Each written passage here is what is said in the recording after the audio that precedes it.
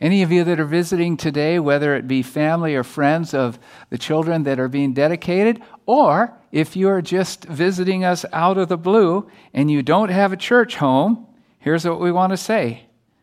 You do now. We'd love to have you be a part of this community called Tri-Village Church. And it's a great place with great people of all ages. I come up here about twice a month. One is to just visit, and the second time is I'm called a utility infielder. I speak about once in our main campus each month, and then I speak here. I just got back from North Carolina, where I was speaking all week at a place called the Billy Graham Training Center at the Cove. And I had the chance to meet about 200 pastors that I got to be with these days. So, great, good. Okay, open your Bibles, if you would, to the letter to 1 John. We're 8 or 9 weeks into this. I think it's 9 weeks now. And will finish it up next week. If you don't have a Bible to open up or turn on, we're going to read the text for you in just a second. But let me say this. It is fast approaching Christmas time. Could you tell by the trees that were up when you came in here? We didn't have anything to do with that. That's Awana. It makes me like them even more that they put up their Christmas tree before Thanksgiving even. But hey, everybody, this is what I want you to know. There is no time like Christmas to invite people to visit a church. It's the number one season of the year when people will say yes to an invitation. So maybe you've asked some of your friends and neighbors or people you've been praying for on your prayer list, and they've not said yes thus far. Don't hesitate to ask now, and especially for the Christmas Eve candlelight service, because that's the number one day of the year when people that don't normally go to church will go to church. Next week, you're going to have the opportunity to receive a gift, and it's called a yard sign.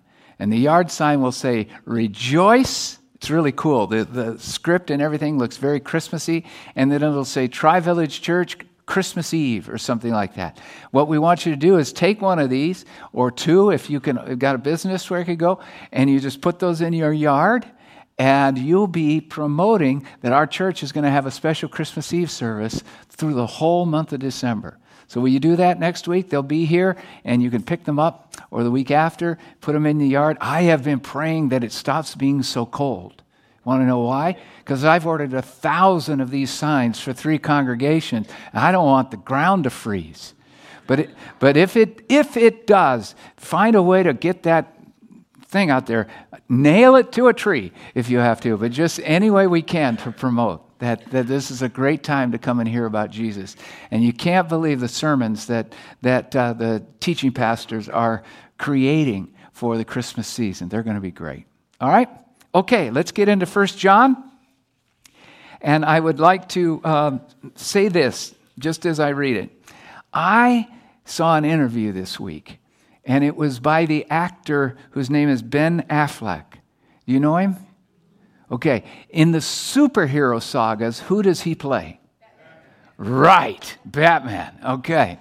And so since there's a new, how many of you have seen Justice League already? Is it worth seeing? Yeah, it's kind of is it, Matt? It's just kind of yeah, take it or leave it. We'll see it anyway, those of us that like that. But listen to this. Affleck is a thoughtful guy. I've heard him interviewed to talk at length about philosophy. I've heard him interviewed, talk at length about politics. And so I wasn't surprised that when he was asked this question this week as he was promoting the film, what is it that draws people to these superhero films? And Affleck said this. He says, in our world of natural and human disasters, people are longing for a hero, even if it's pretend. Listen to it again. In a world that is full of natural and human disasters, people long for heroes. Now, here's what I want to suggest to you. John, who writes this letter, is probably the last apostle who's living. He has seen the church spread throughout different parts of the world, and that's thrilled him. But he's also seen the incredible oppressive power of the Roman Empire. He's now witnessed persecution breaking out in some of the churches. He's also seen that churches that were started are closing because people fall away from God. We call it apostasy. He has seen heretical theologies start to slide through different parts of the church. And because he's a caring guy, 15 times in this letter he'll say, dear friends or dear family. He has seen the pain that individuals were going through. He has witnessed the plagues that spread throughout the ancient world. In a world of human and natural disasters, we long for a hero. And so, if you will, John is making sure before he dies, both through these letters and through the book of Revelation, that one is lifted up who is the true hero of all heroes. And his name is Jesus the Christ. Today is no different. He's been repeating this theme throughout these 5 chapters. He's going to do it again in another unique way. But see it this way. In a world of human and natural disasters, we long to believe there's a God who really can do something about it. And he believes Jesus is the one. Okay? Chapter 5, verses 1 through 13. And I read, everyone who believes that Jesus is the Christ is born of God, and everyone who loves the Father loves his child as well.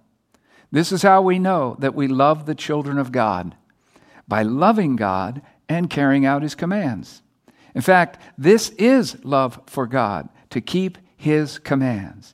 And his commands are not burdensome. For everyone born of God overcomes the world.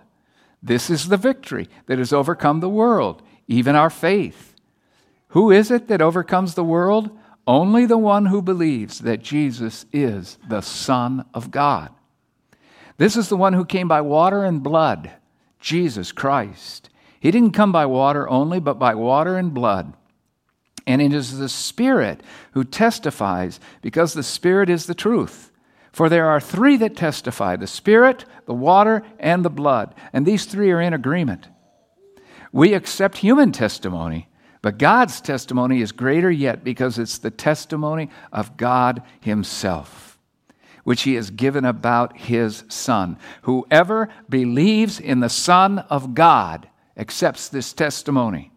Whoever does not believe, God has made him out to be a liar, because they have not believed the testimony God has given about his Son. And this is the testimony. God has given us eternal life, and this life is in his Son. Whoever has the Son has life. Whoever does not have the Son does not have life. I write these things to you who believe in the name of the Son of God, so that you may know that you have life everlasting. Thus ends the reading of the Word of God. All right. I'm going to camp out just a little bit on the first verse. But before I do, I want to, since this thing is loaded with theological content, I want to give you what I consider to be the big idea. If you're going to take one thing away today from these 13 verses, I would hope it would be what you're going to see on the screen right now. Today's theme: believe and become a child of God forever. Believe and become a child of God forever. Okay? Verse number 1. Incidentally, about half this sermon focuses on one verse. Verse number 1. All right, look what it says there again. Everyone who believes that Jesus is the Christ is born of God.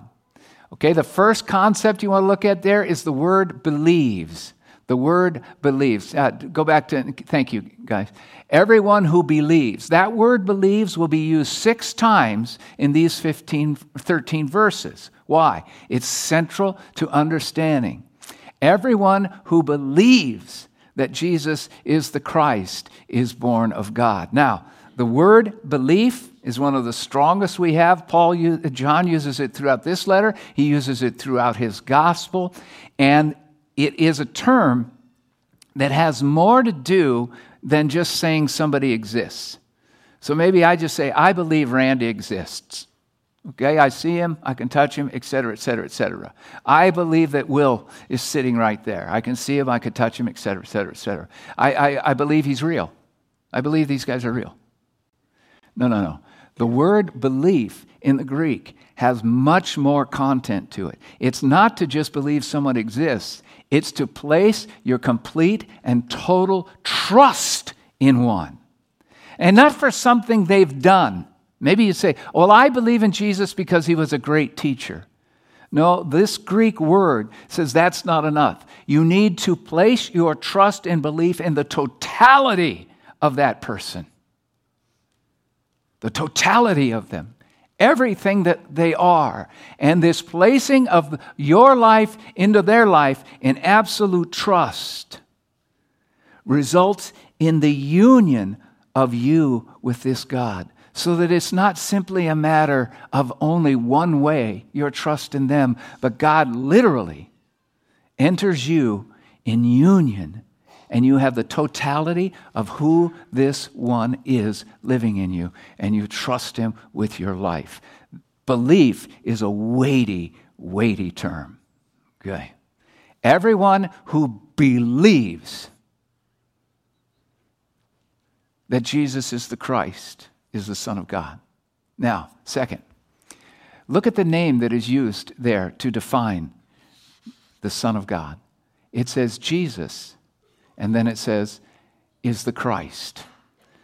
I'm going to give you 4 of the names of Jesus that we find in the letter of 1 John, because in the ancient days, you didn't name a child Susie just because it was cute.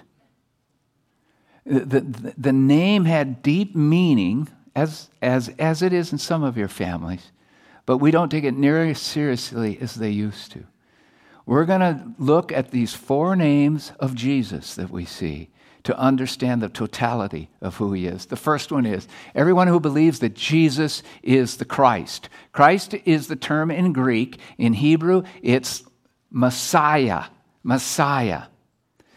Who was the Christ? Who was the Messiah? I might be simplifying this too much, but here it is. To the Jewish people, the Christ or the Messiah was the ultimate superhero for whom they were waiting. The ultimate.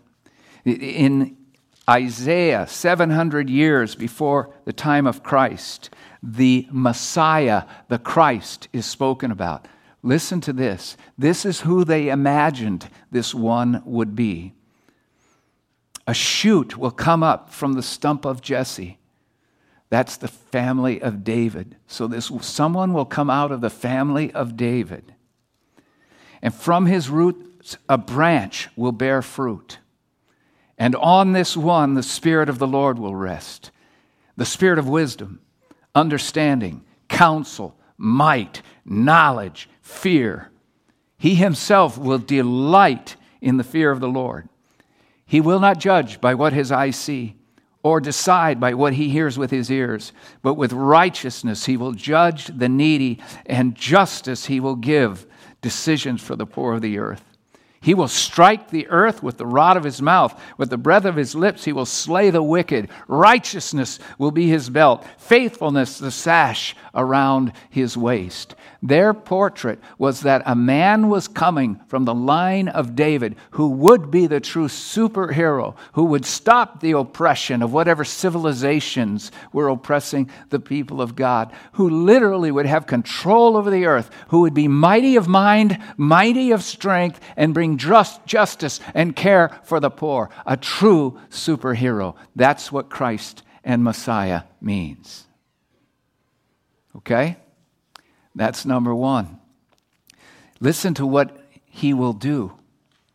By the time the Messiah is done with his work, it says this: the wolf will lie with the lamb. The leopard will lie down with the goat. The calf and the lion and the yearling together, and a little child will lead them. The cow will feed with the bear. The young will lie down together. The lion will eat straw like the ox. The infants will play near the cobra's den. There will be no harm and no destruction on all God's holy mountain. because the Christ is coming. So when you see the term Christ, don't ever think of it the same way again. It is the ultimate superhero who's going to change everything. Okay, that's first. So he says, whoever believes, verse 1, that Jesus is the Christ. Now, John has also given us some other defining moments of who this one is. In chapter 4 of 1 John, I think Will taught this to you a couple of weeks ago. Either Will did or I did. The truth is we remember very little about our sermons within about 48 hours after we deliver them. We spend 10 to 15 hours in labor. We deliver that baby and forget all about it afterwards. But you don't. I'm sure you remember everything that we ever say to you, and it just is changing your life dramatically. Yes, this is what we think. All right, so in 1 John 4:2 is the second definition we want to look at. It says this is how you can recognize the Spirit of God. Every spirit that acknowledges that Jesus Christ has come in the flesh. Every spirit that acknowledges that Jesus Christ is come in the flesh is from God. And so we believe that this Jesus who is the Christ, the Messiah, the superhero, is also someone who comes in the flesh. We call it Jesus incarnate. And we love that. And Sarah read to us from, was that Hebrews, that passage you read, honey? Yeah, it was so perfect because it was that explanation of the one who would be able to relate to us in every way, and with everything that we go through, he goes through. He was born human. Did you know Jesus had headaches? Stomach aches? Did you know that Jesus bled when he was cut? Did you know Jesus' heart broke when he was betrayed by people? He was fully human. So this one who is the mighty superhero is the one who is fully human and understands all of our needs. He himself has been through them. That's what I love, that he came in the flesh. Manger, little baby, refugee. To save his life, his parents fled from Israel to Egypt. He was an undocumented alien. Everything. He's gone through it. When you think of him, don't think of him the same way anymore. He is the Christ, and he is incarnate. The third portrait we have of him, and it's twice in this passage and once in the 4th chapter, it says, Jesus equals Son of God. There it is. That's the third. Not only is he fully human, we believe, but he's fully divine. He'll be called the Son of God. If you're the Son of God and God is deity, the Son is deity. He is the Son of God. We believe fully human and fully divine when he was here on earth. Now he is fully divine again. And that means all the attributes of the Creator of heaven and earth, all the attributes of sovereignty over all things, all the attributes of absolute and perfect love, of absolute and perfect justice, all that God is Jesus. He is the Christ, the superhero. He is fully human. He is fully God. And finally, he is Jesus. Jesus equals Jesus. Do you remember? Now this could be a Christmas passage for us. Matthew chapter 1. The angel says to Joseph, and you shall call his name what? Jesus. Why? For he will save his people from their sins. The very term Jesus means Savior. In his name, Jesus, Son of God, in the flesh, Christ, you have bound up the best we can do in what we call Christology, the totality of who this one is that you choose to believe in. And no wonder if you can do that. No wonder if you can do that, your life starts to turn around because he is with us right now. Pretty good? All right. Now the last thing verse 1 says, look at it there. Everyone who believes, whole weight of trust placed upon him that Jesus is the Christ is born of God. Something else happens when you believe in Jesus. It's not only that he is all those things and he is for you, but you can be born again, which means your own spirit can be joined to his spirit so that all that God is literally resides in you. I am in Christ and Christ is in me.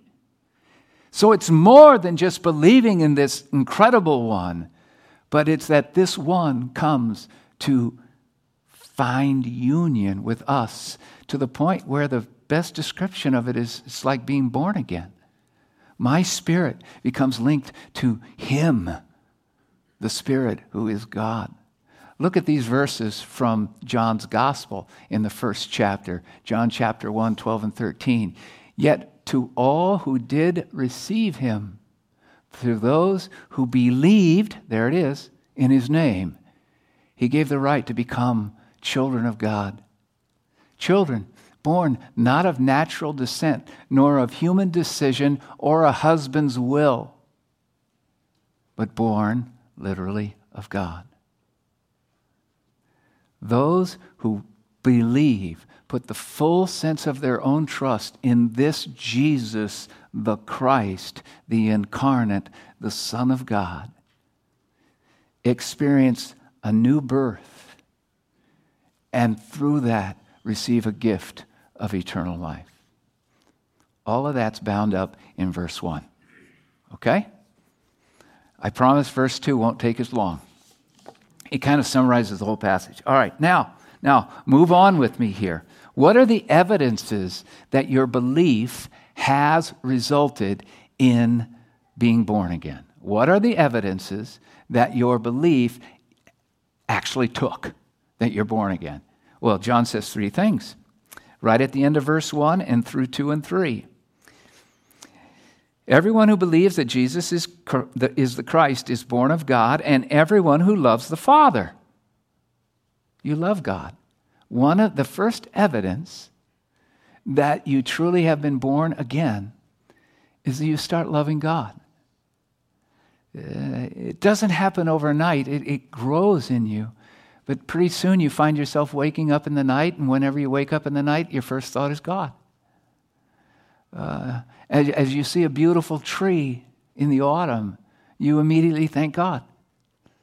As you fall in love with somebody in this life, you immediately thank God. Intimacy with God and love for God is one of the sure signs that you've been born again. You love the Father. Then look what it says. Not only love the Father, but you love the child as well. This is how we know that we love the children of God. The child, using a human metaphor here, is actually the children of God. So you love God, that's evidence 1. And evidence 2 is you really start loving God's family. You start loving them. Something happened to me. I think it's because I'm getting older. But in a worship team, when you guys were singing in the first service and Matt was leading you, I just looked at you from the front row, and I hope you didn't think I was staring too much. I just rejoiced in seeing you up there. I just rejoiced in seeing you play the bass for the first time, pal. And your sister next to you singing, and Matt and Sarah when they blend in harmony, and I just thought these young late teens and early 20-somethings, gosh, God, that's a really cool thing you've done with that people group. You start loving God's people. Yeah. I got to talk to probably 2 of our oldest members after the first hour, and I've known them for years because they were a part of our campus up in West Chicago, but we've never had 10 minutes to talk, and we just had 10 minutes to talk, and I go, gosh, Lord, these people are really wonderful. If you believe in the Son of God and are born again, you start loving God more, and you start loving God's people more. The third evidence, it says, and you start keeping his commands. You start obeying him. Okay? And some of you go, well, the love thing, I can do that to some degree, but here comes, doggone it, here comes the commands thing again. Verse 3, this is love for God. If you really love God, you keep his commands. We've been hearing this ever since chapter 1 of John. You think he'd get over it, but he just keeps bringing it to us. You'll keep his commands. But look what it adds at the end of verse 3. And his commands are not burdensome. Maybe you want to say, yeah, some of them are. But John says, no, they're not. So I had to ponder that for a while. What does it mean that the commands of God are not burdensome? Well, number one, here's the truth. If God has given a command, he promises to give the commensurate power to be able to obey it. He knows we can never obey his commands on our own selfish-driven lives. But if Christ lives in us, Christ gives us the power to keep the commands. So he says they're not burdensome. You get whatever you need to do it. Now, why do I still sin then? Because I choose not to choose God to give me the power to do it. Yeah. So that's first. Here's the second one. Commands are not burdensome when there's love all about it. If you really love someone, it's not hard to want to obey them, follow them. If you love someone, you'll do dastardly things that you couldn't imagine you'd have ever done before. I have a 19-month-old granddaughter. Her name is Aubrey. Incidentally, she FaceTimed me yesterday. We had the nicest chat. But about 4 months ago, her mom and dad went away for the weekend. And we said we'd take care of Aubrey, which we love to do. My wife is an enraptured grandmother. But Marie and I both work on Sundays. So what are we going to do on Sunday while the kids are away? And we decided that Marie would get up and go, because she needs to be at our campus in West Chicago really early, because she manages all of the volunteer systems everywhere. Okay, so she had to be there. I wasn't speaking at any of our churches, so I was a little freer to come later. And so I would get up with the baby. Now, she's about 15 months old at this time, and I cherish her greatly, but I've yet to change a diaper on her, okay? Marie seemed to enjoy it, so I just let her. Okay, but I knew D-Day was coming, and that means, because when she sleeps through the night, she gets up, you have to change the diaper. And so I go to bed at night, I said, Lord, you can enable me to do this. You count on God. And then she woke up, and God gave me a wonderful challenge. This was not a normal wet diaper. This was a massive massive expression of her, and in fact, you couldn't tell there was a diaper there. Even that's okay. I don't need to say anymore. But here's what I want to say: it took me like 10 seconds to have absolute love for this, and even that. Why? Because when you love somebody, you'll do anything for them. God's commands are not burdensome. You love them, you'll do anything. Third reason that they're not burdensome is that the commands were never given to be a burden. They were given to be a blessing. When I follow the commands, my life has joy.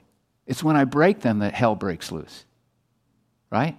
They're meant to be guardrails for us in life. Ask my brother, practicing alcoholic for 30 years. The command says, don't get drunk with wine. When people do get drunk with wine and all sorts of spirits, all hell breaks loose, even to the point of addiction, and life starts falling apart. God's commands were never given to us as to be cosmic killjoy. They were to be guardrails for the good life. Ask my brother now, because now he has been sober for nearly 10 years. Ask him which way is best, following the commands or not. It's a joke. It's following the commands. So all of those reasons, and probably some more, are the reasons that says, obey the commands, and they're not burdensome. Yeah, they're not burdensome. Look what else it says, though, right after that. It says, the commands are not burdensome, verse 4, for everyone born of God overcomes the world. And this is the victory that has overcome the world, even our faith. Who is it that overcomes the world? The one who believes that Jesus is the Son of God. He uses that phrase, overcomes the world, 3 times. Overcomes the world, overcomes the world, overcomes the world. He who believes that Jesus is the Son of God, he who believes that Jesus is the Christ, overcomes the world. And incidentally, there's 3 worlds that we have to overcome. The first one is we have to overcome the world of our inner propensity towards sin. Leave us alone for 10 minutes and we'll turn inward on ourselves just like that. But there's a new reigning spirit in us, and he gives us the power to say no to our own wrong choices. Overcome, we call it the flesh. The second thing you got to overcome is the world itself and all of its lies. I was talking to a young couple that are getting ready to have a baby at the end of the first hour, and they said, you know what? It is really hard to get ready to have a baby because when you go to these stores to find out all the stuff you need to have for having a baby, she said, I didn't know there were that many choices for bottles of milk. I said, have you made a choice on car seats yet? And they said, oh my God. I go, I know, it's nuts. You know, this baby's not going to have a good life if the car seat doesn't cost over $1,000 now. Okay. They're going to grow up a little askew if they don't have it. And it's just this constant lie coming from our world that stuff, things, even for those we love, is the only way that baby will grow up well. That's a lie. There are a ton of lies out there that the world throws at you. Like you have to provide for yourself, otherwise your family will suffer, as if God wasn't a part of the ratio at all. There are a million lies out there. I choose who will be my life mate. You don't want to go there. You want God to be involved in that. It's a lie. You overcome the world of your own internal sin. You start overcoming the lies coming at you from the world. And finally, the third thing you overcome is the lies of Satan.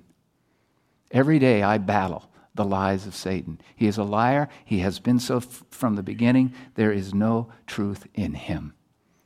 So you know what I find that he does? He takes things like fears that I have of incompetency and it exacerbates it 1,000 degrees.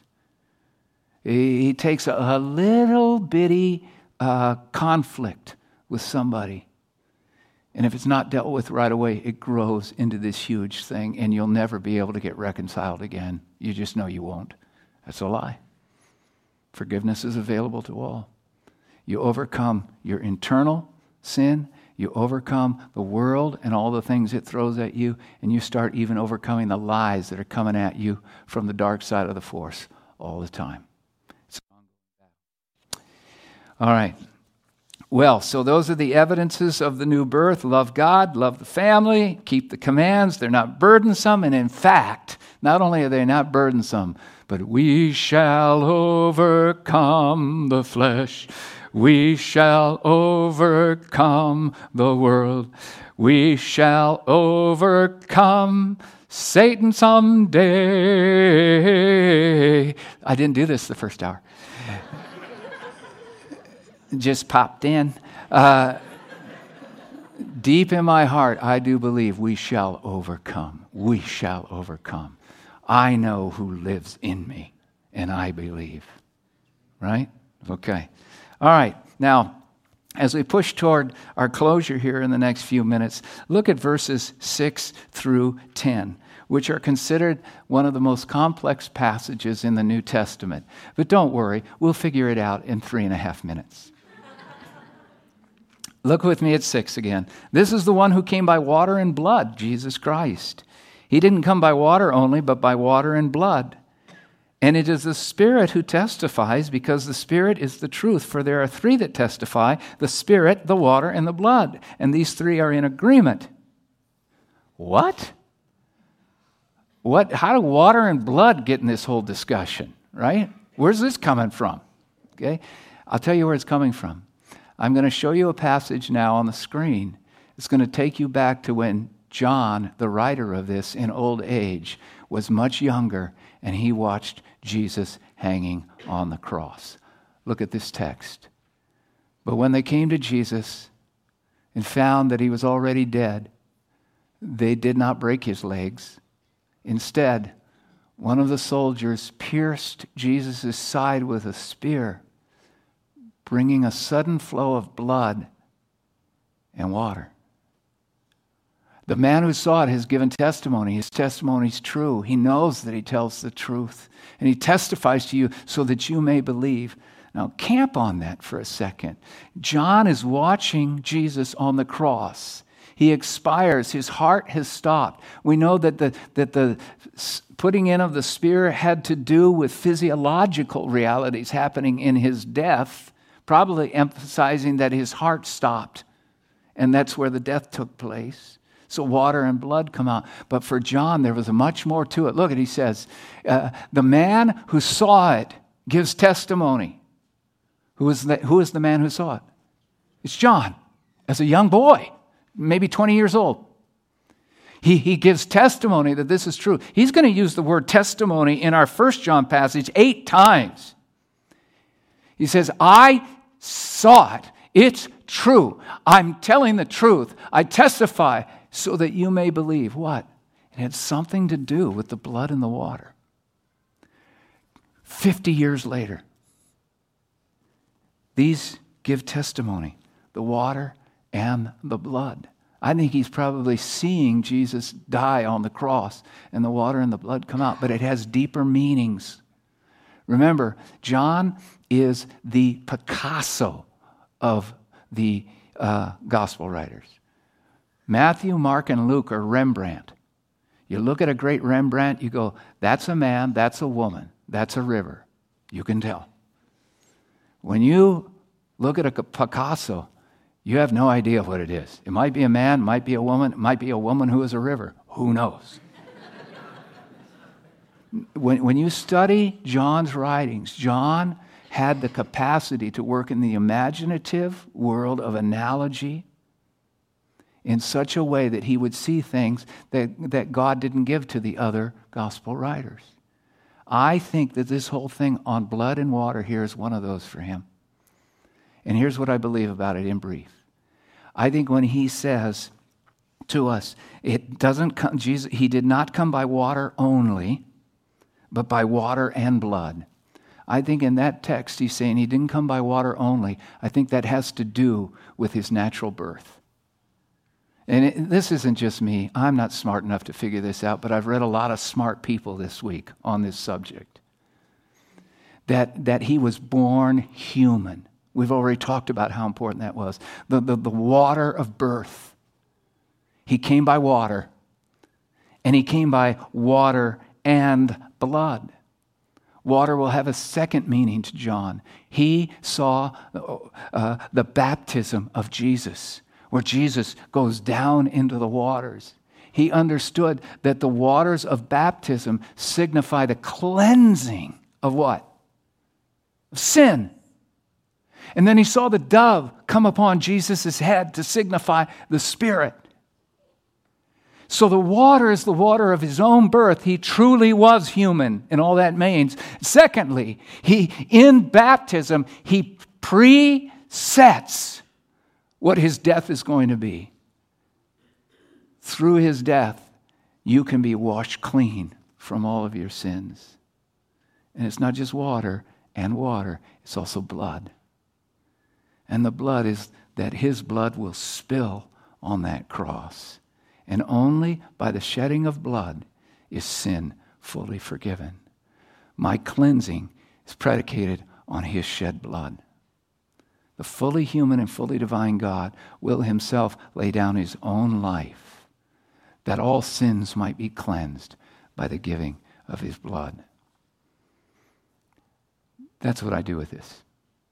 And so what he's doing is he's trying to prove once again who this Jesus is. He's saying, testify, we testify, we testify, we testify. And it isn't just us who testify. God himself testifies. So the Spirit tells you inside this is true, and the water and the blood are the historical proofs that this is the unique one, the Messiah, the Christ. Well, it all takes us to verses 11 through 13, and with this I'll close. And this is the testimony God has given us, and he has given us eternal life. and this life is in his Son. Whoever has the Son has this life. Whoever does not have the Son does not have it. I write these things to you who believe in the name of the Son of God, so that you might know you can have everlasting life. So, dear Christians, those of you that are Christians here, these things were given so that you might have utter confidence in who he is, and that you can overcome in this world. For those of you who don't know him yet, and don't know if you've been born again, come even today, and we'll lead you in a prayer of faith so that you become a follower of Jesus Christ. But look at the end, at the beginning, the theme of our day. Here it is. Believe in this God and become a child of God forever. Amen. Let's pray.